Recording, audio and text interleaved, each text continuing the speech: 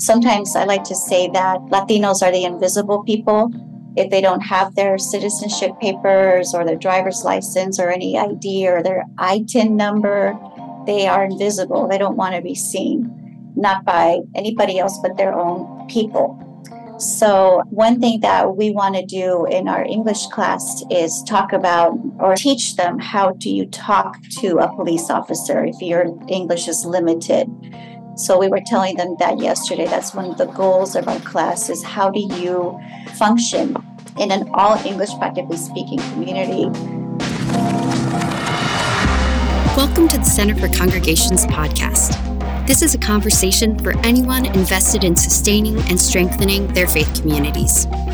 The Center for Congregations is an Indiana nonprofit that exists because we believe that the work of your congregation is essential. Our mission is to strengthen your congregation, helping you find the right information or expertise for your congregation's needs. We're able to do this work because of the generosity of the Lilly Endowment.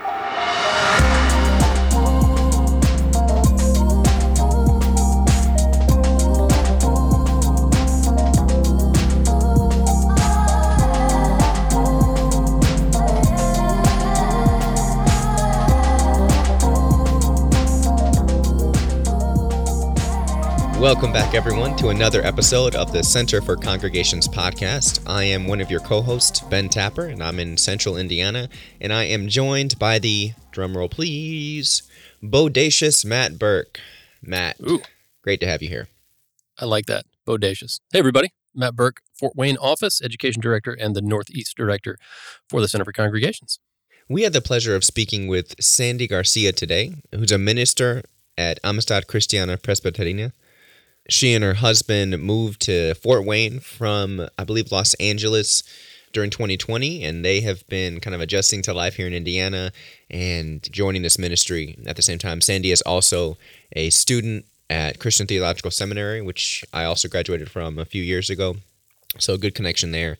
And it was just a fun conversation discussing not only the Latinx Christian community at large, but also what that is like in Fort Wayne, or at least the part of Fort Wayne that Sandy is in. So Matt, again, this is another interview that is dealing with the ministry and people and experts in your backyard. And so I'd love to hear your thoughts on how this intersects with your work as the education director and a resource consultant. Yeah, it's an interesting dynamic for me because, being a white male living in a predominantly white part of town, Northeast Fort Wayne, it's been great as a part of this occupation, getting to know the city and even just the broader region of Northeastern Indiana better. Because I think if I had had some kind of different job or different experience, I wouldn't even know that there is so much multiculturalism that exists in this part of Indiana. For instance, we have one of the largest Burmese populations, I think, in the United States here in Fort Wayne. And as you'll hear in the interview, there's actually quite a big Latinx population here in Fort Wayne as well. And I understand that up in Goshen, there are even more Hispanic and Spanish-speaking communities and congregations. So this job has given me the opportunity to see just how multicultural, when people think Indiana, they don't think multicultural. You think Los Angeles, you think New York, Chicago. But it's interesting that there is such a diversity of peoples, even in Fort Wayne, Indiana, which is, at least last time I checked, was like the 75th largest city in the United States. And even in more rural communities, even like an hour and a half northwest of here. Yeah. So just from a personal standpoint, the recognition and the opening of my eyes to that is really interesting. And then also there are congregations that reach out and are asking the questions of how can we help other congregations or other people who are from multicultural backgrounds? What are the ways that we can support them? And I was just talking to a pastor yesterday that, unbeknownst to me, I hadn't talked to him for quite a while, but they have resettled, I think, 10 families from Ukraine over the last year because of the Russia-Ukraine conflict. So I think congregations are increasingly trying to find ways that they can support people who are from different cultures than their own. And that's really encouraging to me because that really dovetails well with my understanding of what the Christian faith is about and what it's supposed to be. So I've seen it a lot in recent months, recent years. What about you? I mean, yeah, similarly, I was trying to look up to see what the most recent data are for Indiana's racial breakdown. and I'm having trouble finding data that I trust. But I know here in Indianapolis, we too see a growing Southeast Asian population, particularly among the Burmese community. We've got a lot of African refugees and immigrants, especially from Western and Central Africa, and a growing Spanish-speaking population here in the city as well. And so, I don't know what the numbers are for the entire state, but I think in like the Northeast region, Northwest region, and Central, I wouldn't be surprised if, we're approaching a quarter of the population in those regions being Spanish speaking. So it is clearly growing. There's a lot of diversity, and that's really exciting to me. And, it means that at the center, we are having to kind of recognize where our growing areas are in terms of building relationships. Sometimes those might be just a language barrier, right, which you would expect, and you've got to find a way to work around.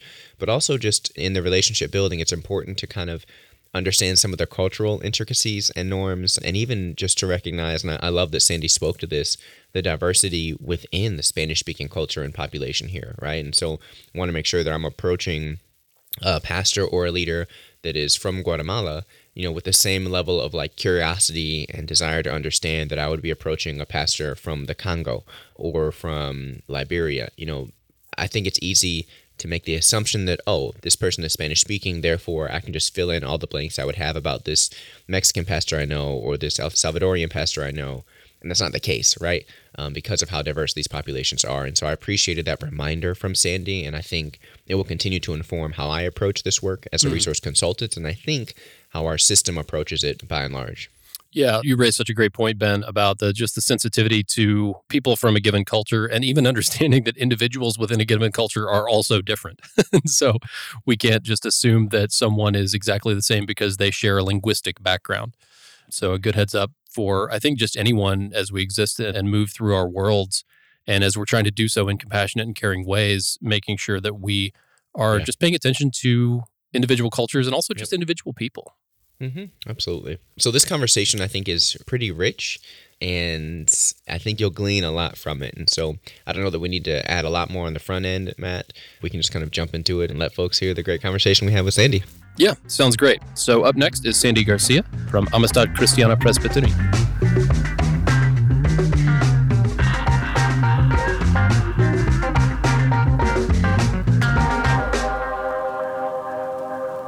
All right, everyone, welcome back. We are here with Sandy Garcia. She is the wife of Pastor Martin Garcia at Amistad Cristiana Presbyteriana here in Fort Wayne, Indiana. She's also pursuing her Master's of Divinity degree at CTS, Christian Theological Seminary in Indianapolis. So thanks so much for being here with us, Sandy.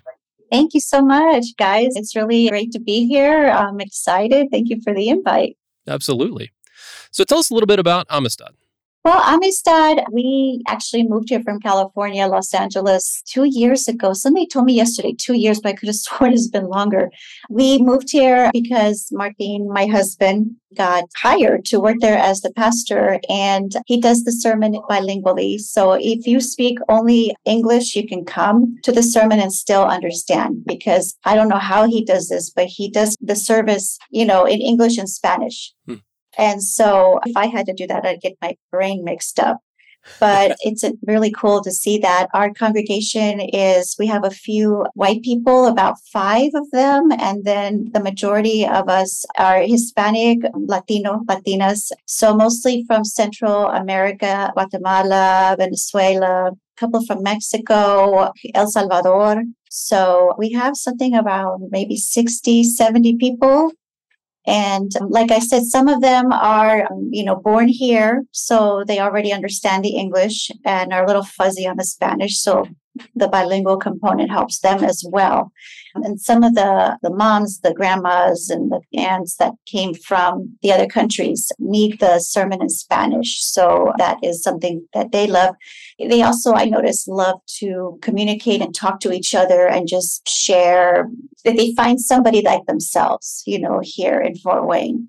And that is one thing that Martin and I were so surprised when we came to visit for the first time here in Fort Wayne, that we went to Amistad and we looked around the city and we were in shock. We were like, where did all these brown people come from? We did not realize that in the middle of the Midwest or whatever, that there would be Latinos. So we always thought Texas, we always thought of California, New Mexico, Utah, all those Western states. But coming here was a really wonderful surprise to see so much diversity, not just Latinos, but other diversities that live here in Fort Wayne. So it was like leaving Los Angeles wasn't so different. So it's been great. In the congregation, sometimes we get Black people, African American, and not very many, but they are primarily taking the yoga class that we do on Tuesdays and Thursdays. So that's been an interesting sort of shift. We're trying to get them to come to service more, not just the yoga. So we want to somehow make a bridge between that activity and the Sunday service.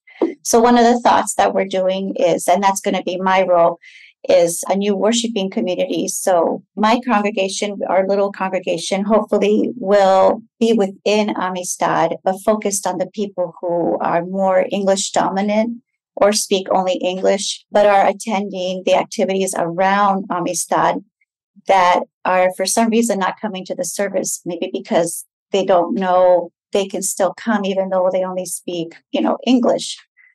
So it's a changing congregation. It's a changing church because we're starting to wake it up, so to speak. It's been quiet for a while, and now people are coming for yoga. They're coming for English classes on Wednesdays. We had like 35 people yesterday to come to our English class. So we split the group into two. It was great. It was great to see them. So our little church is starting to wake up and hopefully rock the community there in Southeast, Fort Wayne. Yeah, that's great to hear. Yeah, and it's interesting that you mentioned, coming from Los Angeles and finding such diversity in Fort Wayne. But in my experience of the Midwest, communities are so segregated that my experience of Fort Wayne has not necessarily been one of a large multicultural population. And so I think that illustrates the point that we may be living in the midst of a multicultural environment and not even know it because we just don't happen to see people who are different from us in a day-to-day basis, but they're part of our community, they're part of our town. And I'm also curious about the makeup of your congregation because I think from a white English-speaking perspective, so often we think of Spanish-speaking as a monoculture. But you mentioned that you've got members of the congregation from all different parts of Central America, some from Mexico, some who have been born here, some who have not been born here. So talk a little bit about how even within a Spanish-speaking congregation, multiculturalism is an aspect of who you are. Yes, I forgot to mention, we got a bunch of Colombians, all of a sudden in the English classes, and now they're starting to come to the service. One thing I notice is even though we all speak Spanish, there's different speeds. So somebody from Colombia might speak Spanish faster or skip a few vowels or say a word that I don't understand. And, someone from Cuba speaks even faster. So, I understand and speak Spanish, but I'm Mexican, American. So it's like I was born here.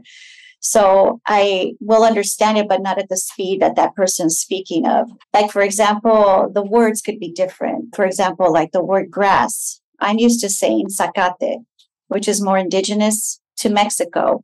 And they would say pasto.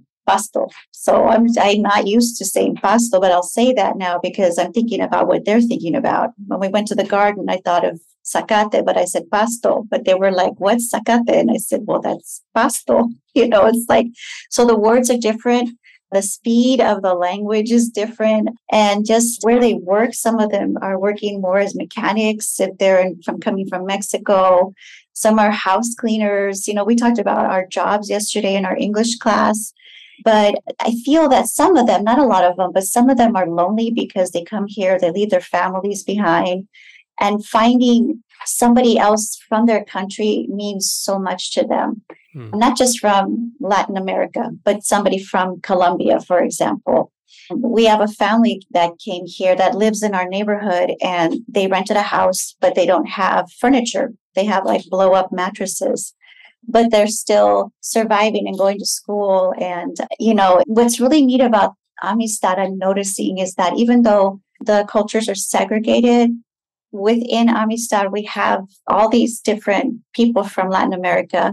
And then, like I mentioned, we have the Blacks going to the yoga class and some Latinos, like I go to the yoga class. So we're starting to see a little bit of a shift in the segregation I want to see a little more maybe Burmese come in, or you might know him, Mike Spath. He does Middle East Peace in Indiana. I'm blanking on the organization, so you have to help me with that. Yeah, it's the Indiana Center for Middle East Peace. Thank you. I don't know why I was getting mixed up. He has his office there. So Mike is the guy who runs that, or is not in charge of it because he's got his other membership and board. But the neat thing about having him there and his group is that we'll get Afghans coming in also. So when he asked us if he could have his office there, we were like, yes, please have your office here, because that opens up the door for other people to come through. And Diane Rogers does the yoga. She's Black. So when she came and said, can we do a yoga studio here? We were like, yes. So that, she brought people in that may never have come to Amistad. And to be honest, it's like I see a little bit more multicultural going in there. That's what our goal is to try to stop the segregation. And with every year, we hope to develop more things, activities. My dream would be to have like a little farmer's market out there next summer, or maybe even in the fall, and just have food trucks. The community itself is starting to look and see. So, and we have schools around us that have different, like Abbott has mostly Latino kids. Then we have Levon Scott that has Burmese, Black, some Latinos, and then Irwin that's a mix of everything. So if they start seeing that segregation sort of disappear little by little, it's step by step, but that's the goal. And I think it's not like happening right away, but I know it'll take time. But it's nice to see it starting to happen. So, yeah. This leads me to a two-part question. Hopefully, I'll remember both parts. But the first has to do with Afro-Latino identity. Yeah. So I am Black and biracial. And so I live with an awareness that being African-American can look very different. Like you can have extraordinarily light skin and extraordinarily dark skin and still be African-American, right? And I'm kind of aware of the same phenomenon in the Latino or Latinx community, but it didn't sink in for me until through CTS, as part of my last year there, my cohort took a trip to Colombia. We went to Bogota and Cali. And in Cali, I was like looking around, just surprised at how large the Afro-Latino population was. And I was like, oh my God, like these are Black folks that are clearly like Latino and Hispanic as well. And it's like, sunk in a little more deeply for me than it had when, moving around in the U.S. And so I'm wondering what the Afro-Latino population is like in Fort Wayne or in your community. So maybe that's the first question. Like, what is that population like, and what wrinkles does that add to this multiculturalism that you've been talking about? Here's the neat thing about that. We have a friend that came from Arizona, and he's Afro-Latino. He's Cuban. Mm-hmm. And when you first see him, he looks Black. Yeah. Right? But then he's Cuban. So his name is Josiel Perez. And he came because he is doing a financial literacy workshop. That's something else we want to do at Amistad, is teach people about budgets and how to get ahead. And they're not thinking about retirement, because they're thinking about living day to day and, paycheck by paycheck and things. So he came to do a workshop. His mission was to teach them about retirement, but then we realized, whoa, we have to bring it down more because they're barely like at the level of how do I do a budget, for example. He threw everybody off because when he first walked in the room, he's Black, right? Yeah. But then everybody, when he started speaking in Spanish and explaining that he's from Cuba and he has a little Cuban accent, they were like, this is a podcast, so we can't see my face, but they were just like in shock. Because to them, this was new. Some of them already are aware of Black Latinos, but some of them were just like, what? So then I did a little experiment with Josiel. I said to him, hey, let's walk the neighborhood. Let's go walk around, our neighborhood around Amistad. And the neighborhood is primarily Black, Burmese, a little bit Afghan, some Latinos, right? And so it was interesting to see because we're walking. The Black folks are just looking at us like, they're just squinting their eyes like, oh, okay, so there's a Latina walking with a Black guy. Okay. Mm-hmm. But then he would say, hello, hola, ¿cómo están? And he would start speaking in Spanish and they would be like, what? What is happening? Yes.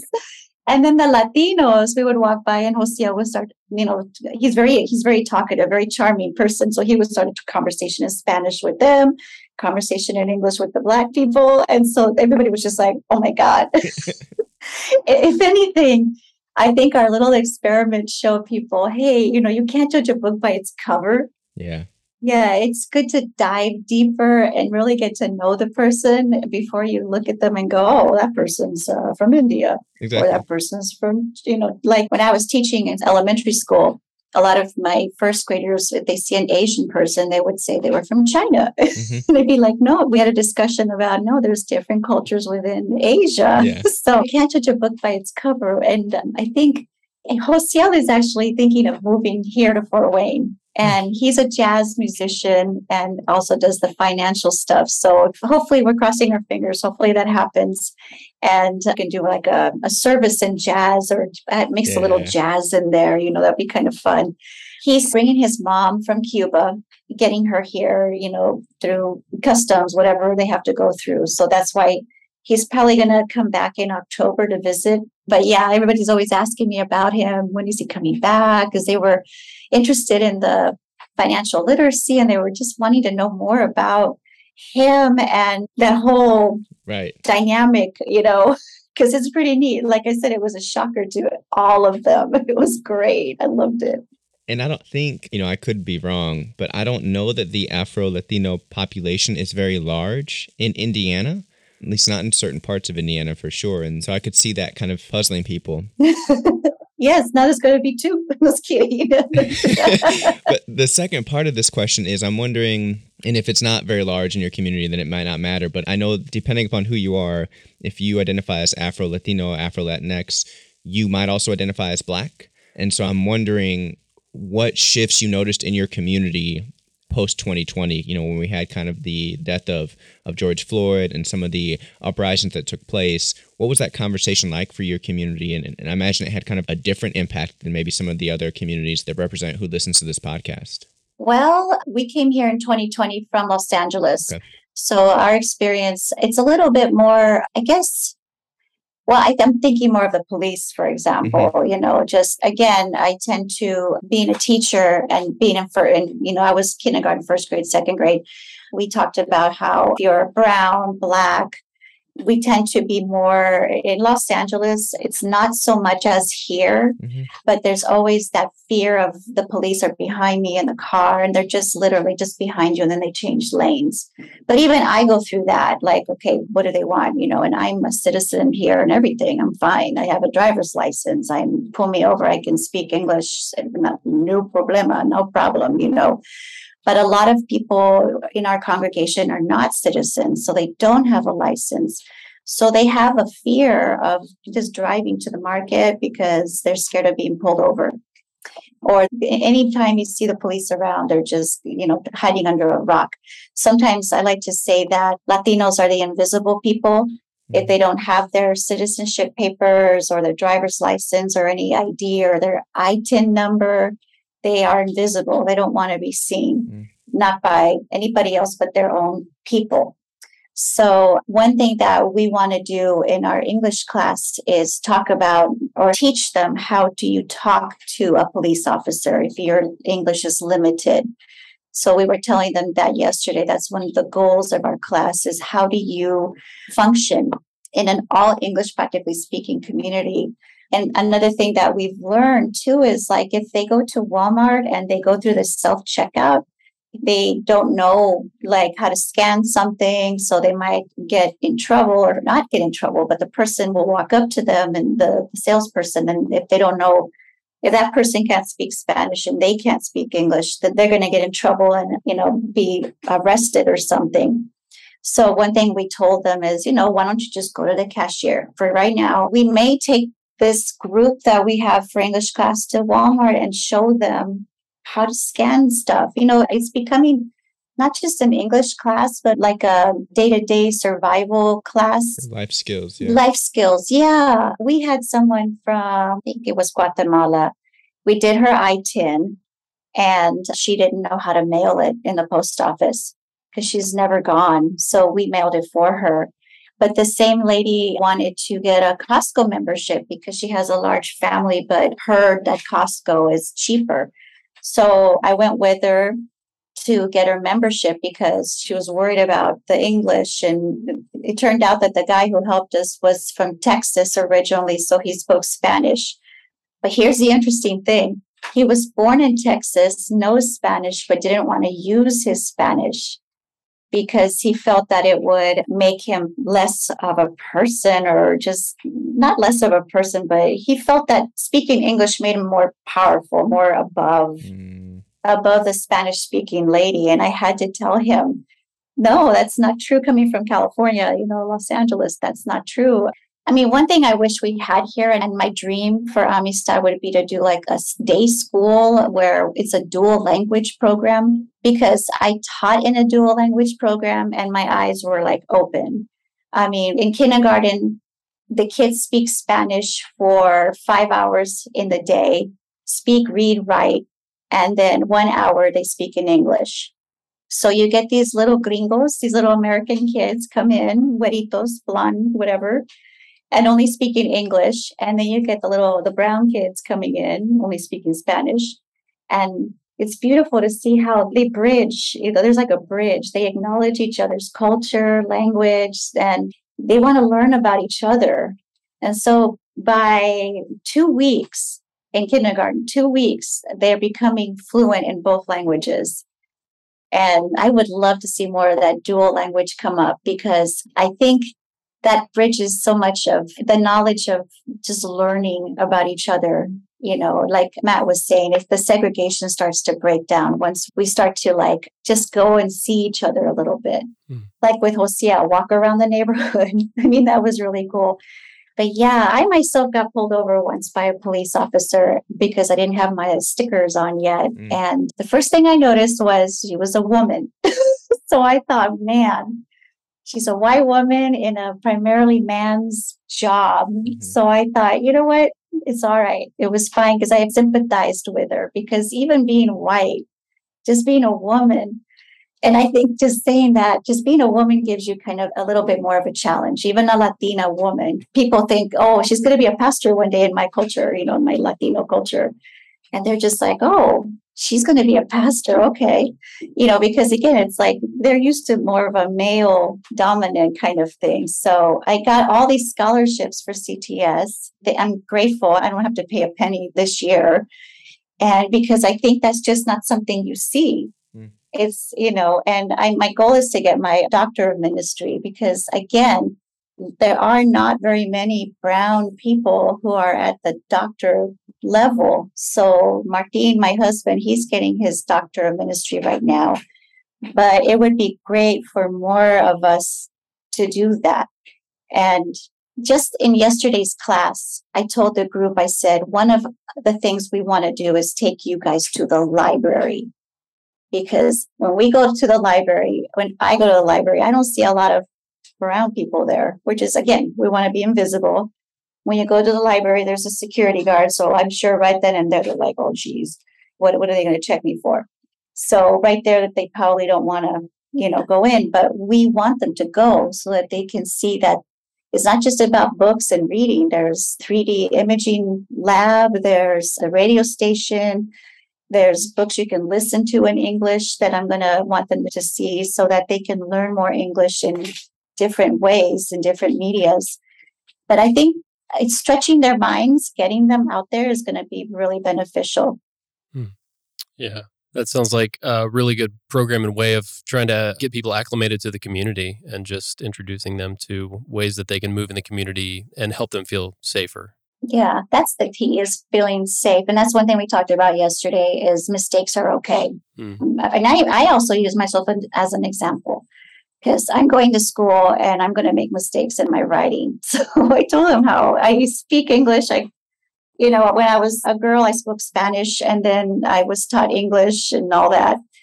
And I told them, even though I was like raised in a bilingual household, my dad spoke English, my mom spoke Spanish, and I get my languages mixed up all the time. So as we come towards the end of our time here, Sandy, I'm curious about what is it about breaking down those barriers of segregation and multicultural community that just brings you joy? What are the elements and aspects of seeing people and being in community with people who have different backgrounds? What does that do for you as a person and as a follower of Jesus? It makes me realize that differences are a beautiful thing. If everything was the same, it would be so boring, and I just love, even like myself, I tell everybody, like I was just saying, I was born here in the United States. I spoke Spanish because of my mom. My mom would take me to Mexico. My dad spoke English, even though he was Mexican descent. He was born in, the United States. So I learned my English from him. But I think just taking Josiel in the neighborhood, it just made me realize how people their eyes just would light up. And that was such a beautiful thing for them to see. It was like opening doors that were closed for them before and opening minds and hearts. So I think that they were just like the surprise in their face, and then the joy of finding something new was wonderful. It was like seeing a kid walk into a room and find a new toy, and they were like, oh my God, this is amazing. Like we have some Peruvians, so they made food for our fellowship time after service. And some people have never had this Peruvian dish. And so seeing their face light up with a new taste, it's been a joyous experience for me. It's kind of like going to a smorgasbord, like a buffet. So instead of just having the peanut butter and jelly sandwich every day, it's like them going to a buffet and seeing different things and variety that you can choose from. And they are just so excited that I'm like excited for everybody and for myself as well, because up until this point, I've never heard of Burmese. That's a culture that I want to get to know a little bit more. So it's just been a joyous experience for me to see all the variety within a place I didn't think there would be variety. Mm-hmm. That's awesome. Yeah. And it's interesting because, we live in the same city, and my experience of this city is very different. And it tells me that I need to step out more and to try to find other cultures. Yeah. Yeah, if I can say something about that, I noticed that people who live in the north of Fort Wayne, or people tend to stay where they live, and I have always driven to different places. My mom, again, she drove us to Mexico. So she was a bit of an adventure freak. So I'm the same way. I'll drive to the north, I'll drive to southeast, I'll drive all the way to Chino Lakes, to Churubusco. When I first told my friends about Churubusco, I said Churubusco, like in Spanish. And they were like, oh, that sounds better than Churubusco.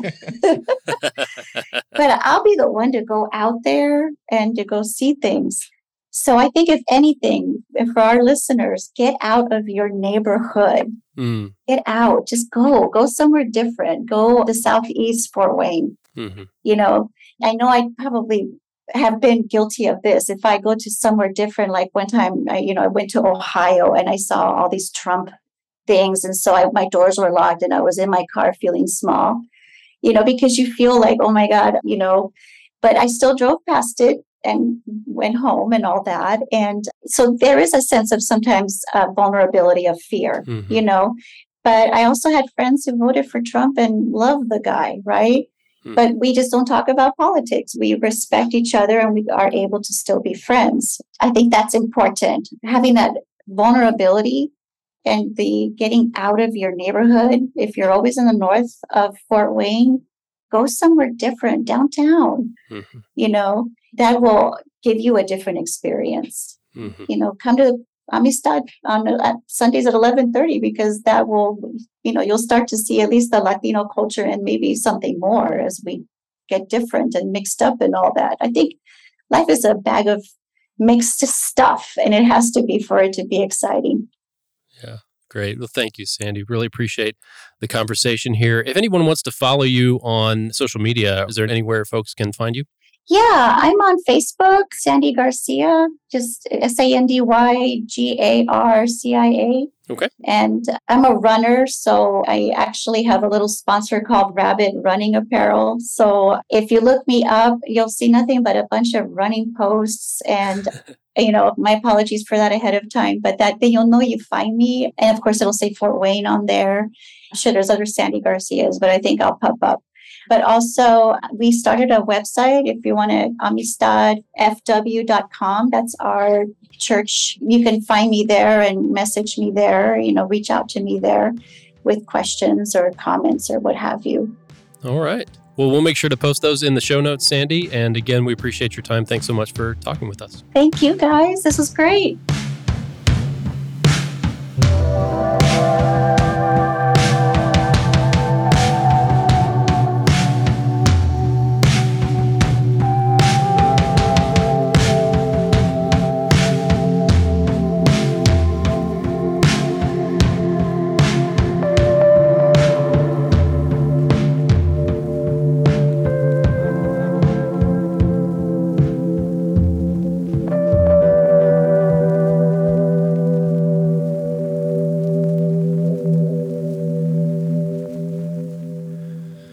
All right, welcome back. And that was Sandy Garcia. Ben, what are some takeaways from the conversation that you had?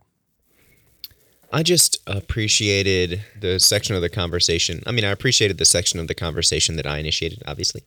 But getting to talk and hear from Sandy about the unique experience and the reactions that she had to her Cuban friend, her Afro-Latino friend, was really interesting because, again, as someone who's biracial, I think about these things all the time and, think about, okay, what is blackness? Who's defining it? How do we define it? What do we do when our definitions differ? And there's an additional sense of nuance that is added when you're talking about people that are Afro-Latino or Afro-Caribbean. And so I just appreciated kind of getting to think about that and to talk through it for a little bit with a member of the Latinx community. And I'm curious to continue to learn more about it and to see how it comes up in congregational life and congregational work here in Indiana. What stood out to you? So one of the things that I can't help but think, and this might make some people mad on the front end, but just hear me out. Growing up in a predominantly white church, I think we had that classic mentality of like, we are here to help save everybody else. That, short-term missions trips or, inner city situations or things like that. And I've been really disabused of that notion. The more that I have encountered and experienced congregational leaders from Black congregations, from Latinx congregations, that they've got it going on. And I don't know if it was part of the interview or part of our pre-conversation with her, but Amistad is doing so many things in their congregation and in their community. And the same thing is true when I encounter a lot of Black congregations and Black congregational leaders. There is so much happening in their congregation and in their community that they don't need help. They might need relational help. They might need people in relationship with them to come alongside and engage in the work that they're already doing. But I think it's a mistake to think that we need to somehow go into these populations, whether it be, in the Dominican Republic or in downtown Fort Wayne or in downtown Indianapolis, and we have some great solution or answer to the problems that they're facing. They're already addressing them.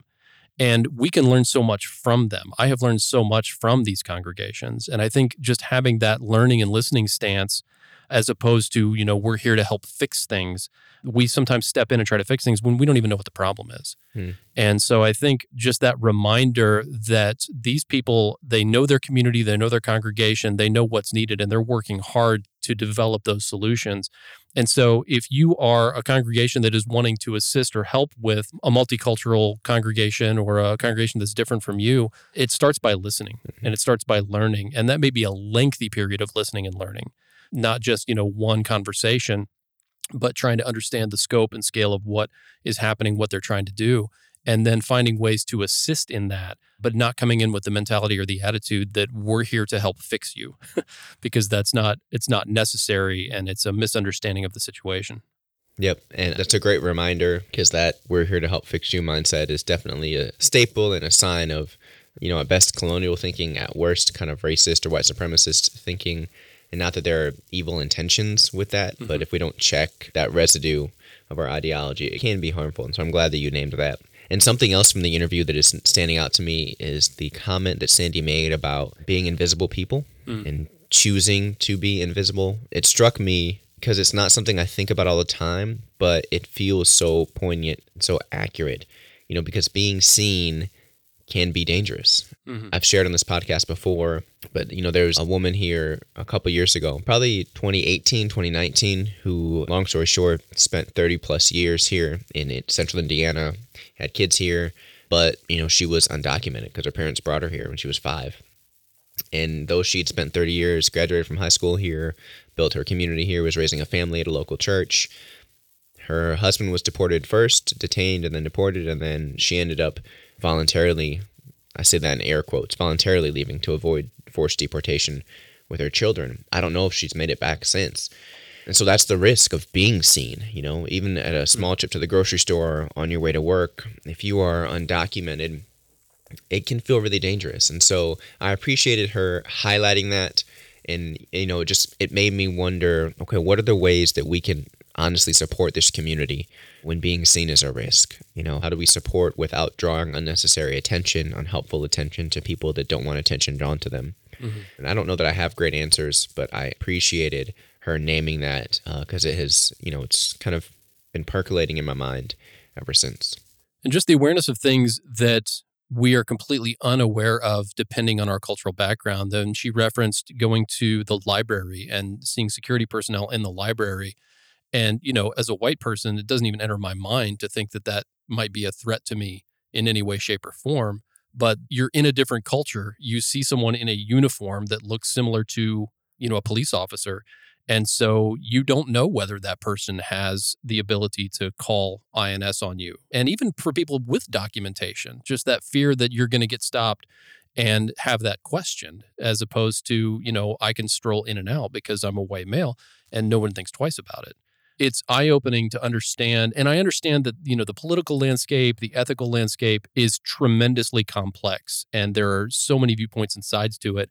But just boiling it down to an individual and the fear that they have to live in based on the culture in which they're existing, I think it's important for us to begin to recognize that and begin to have some empathy for it. Again, regardless of, political stances, ethical stances, whatever, having compassion for someone living in fear because of either not understanding society or the stance of a society about them.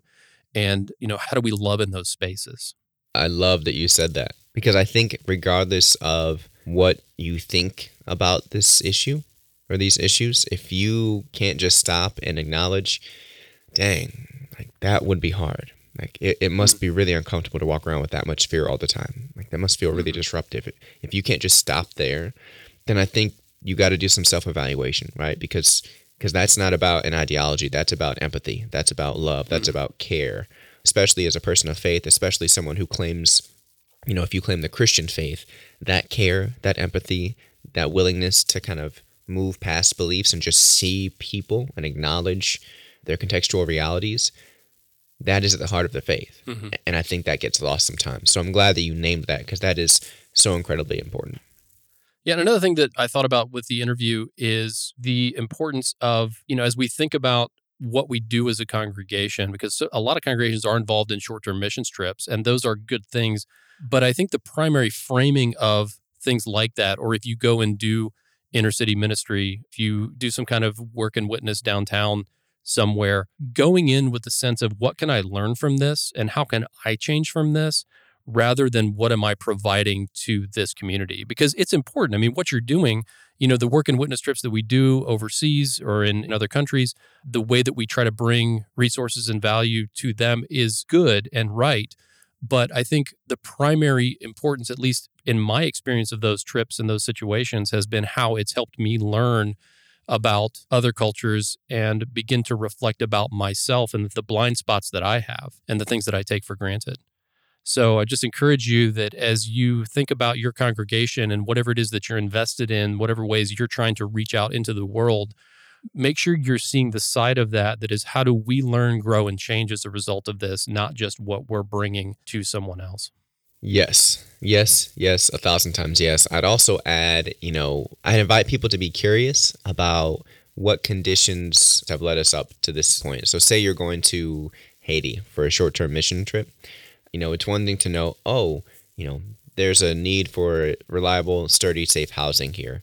It's another thing to take a step beyond that and to ask, okay, why? How did things get this way? What is the history of this place? Who are the actors involved? Because I think it would be very illuminating. You might realize that your own government has played a very strong part in contributing to the deteriorating conditions in other places. And when I have had that realization, it has changed the frame with which I approach service work like that. I'm much more open to learning, much more open to understanding, rather than just assuming I have all the solutions. So in the spirit, Matt, of kind of empathizing and learning, I'm wondering what resources you wanted to bring to supplement this conversation. Yeah, I want to bring an article written by our president, Reverend Dr. Tim Shapiro, called The Multicultural Congregation. It's basically a blog post that talks about embracing diversity, rich congregational experience, and then it also cites some resources. And so I think as an organization, we are learning more and more about multiculturalism. And Tim kind of distills a lot of the information into this article. So it's a good article and also, again, points to other resources that the Center for Congregations has found. And I think it'd be a good starting place. What about you? Matt over here trying to gain brownie points with the president. Jeez. No, that is a good article, Matt. So thank you for bringing that. And I'm going to keep it simple today as well. I've got a resource from our CRG called 9 Mental Health Resources for the Latinx Community. And this is an article that does what it says. It's simply 9 different resources for the Latinx community. The first will be familiar to everyone. It's NAMI, the National Alliance on Mental Illness. But they've also got the American Society of Hispanic Psychiatry, Therapy for Latinx, Psychology Today, and several other resources. So it's just a good compilation of resources for the Latinx community around mental health. Check it out, and you can find it on our CRG. Yeah, and I also wanted to bring a book that just sounds absolutely intriguing to me. It's called God's Tapestry, Understanding and Celebrating Differences. It was written by William Condrath, who is an Episcopal priest and seminary professor. And he talks about a threefold process of becoming multicultural, which starts with recognizing differences, secondly, understanding differences, and third, valuing and celebrating those differences. And I think that's such an important piece of not only understanding, but seeing the strength of it. And that's one of the things about the interview that I appreciated was Sandy talking about what she values in multiculturalism. So remember, there are plenty of other resources on the CRG, thecrg.org. And I typed in multicultural, and there were like just dozens and dozens of resources on there about multiculturalism and multicultural congregational life. So please check out the CRG. Yeah, also for that matter, if you're interested in hearing other conversations with Latinx or Hispanic leaders, we've got several other podcast episodes that do that. So look in the back catalog of this podcast. You can find collections on the CRG, or you can check that out anywhere you listen to podcasts. In addition, you can follow us on social media at Center for Congregations on Facebook or Instagram. And that's a quick way to stay up to date with upcoming activities, education events, podcast episodes, just to kind of remain in the loop on what's going on here at the center. We would be remiss if we didn't thank the generosity of the Lilly Endowment for their support of our work. It's what makes this podcast and all of the work of the Center for Congregations possible. Yes, and thank you, Jaden Lee, for making us sound competent and intelligent. We know it's a tall task, but you do it with aplomb, so thank you. He does it with a plum? He does it with a plum, like a fruit? No, with excellence, if you will. Okay. Is that not the right use of that word? I think you were looking for aplomb. Aplomb? Yeah, it rhymes with bomb. That's how you pronounce it? Yeah. How do you spell it? APLOMB. I think you're correct. Jaden, can you keep this all in there? I think it's hilarious, and I would like it to stay. You are correct, Matt. Yes, I was looking for aplomb. I like aplomb better personally, so I'm just going to let our audience, if you want to use aplomb, let's see if we can get it trending on Twitter. Let's see if we can kind of have a little cultural revolution regarding language and just change it, because many things in the English language don't make sense anyway, so why not add one more? But that's just me. I'd like a plum right now. Yeah, I'm not a big plum fan. It's a fun fruit, though, because it's purple. Anyway, I'm getting way too sidetracked with plums. So if you're listening this deep in the podcast, we would love for you to just email plum to podcast@centerforcongregations.org, just to know that highly doubtful. There's probably 1, maybe 2 people who've made it this deep. Let us know you're still listening by emailing plum to podcast@centerforcongregations.org. This is where the gold is, folks. This is where the gold is. Speaking of Jaden lives in Australia. And so, we get a lot of our Australian listens from Jaden, but we have listeners all over the world. And so we want to give a periodic shout out to those of you that are listening, especially those that are listening outside of Indiana. So I'm going to take just a step over state lines and give a shout out to all of our listeners in Chicago, Illinois. Chi-Town, stand up.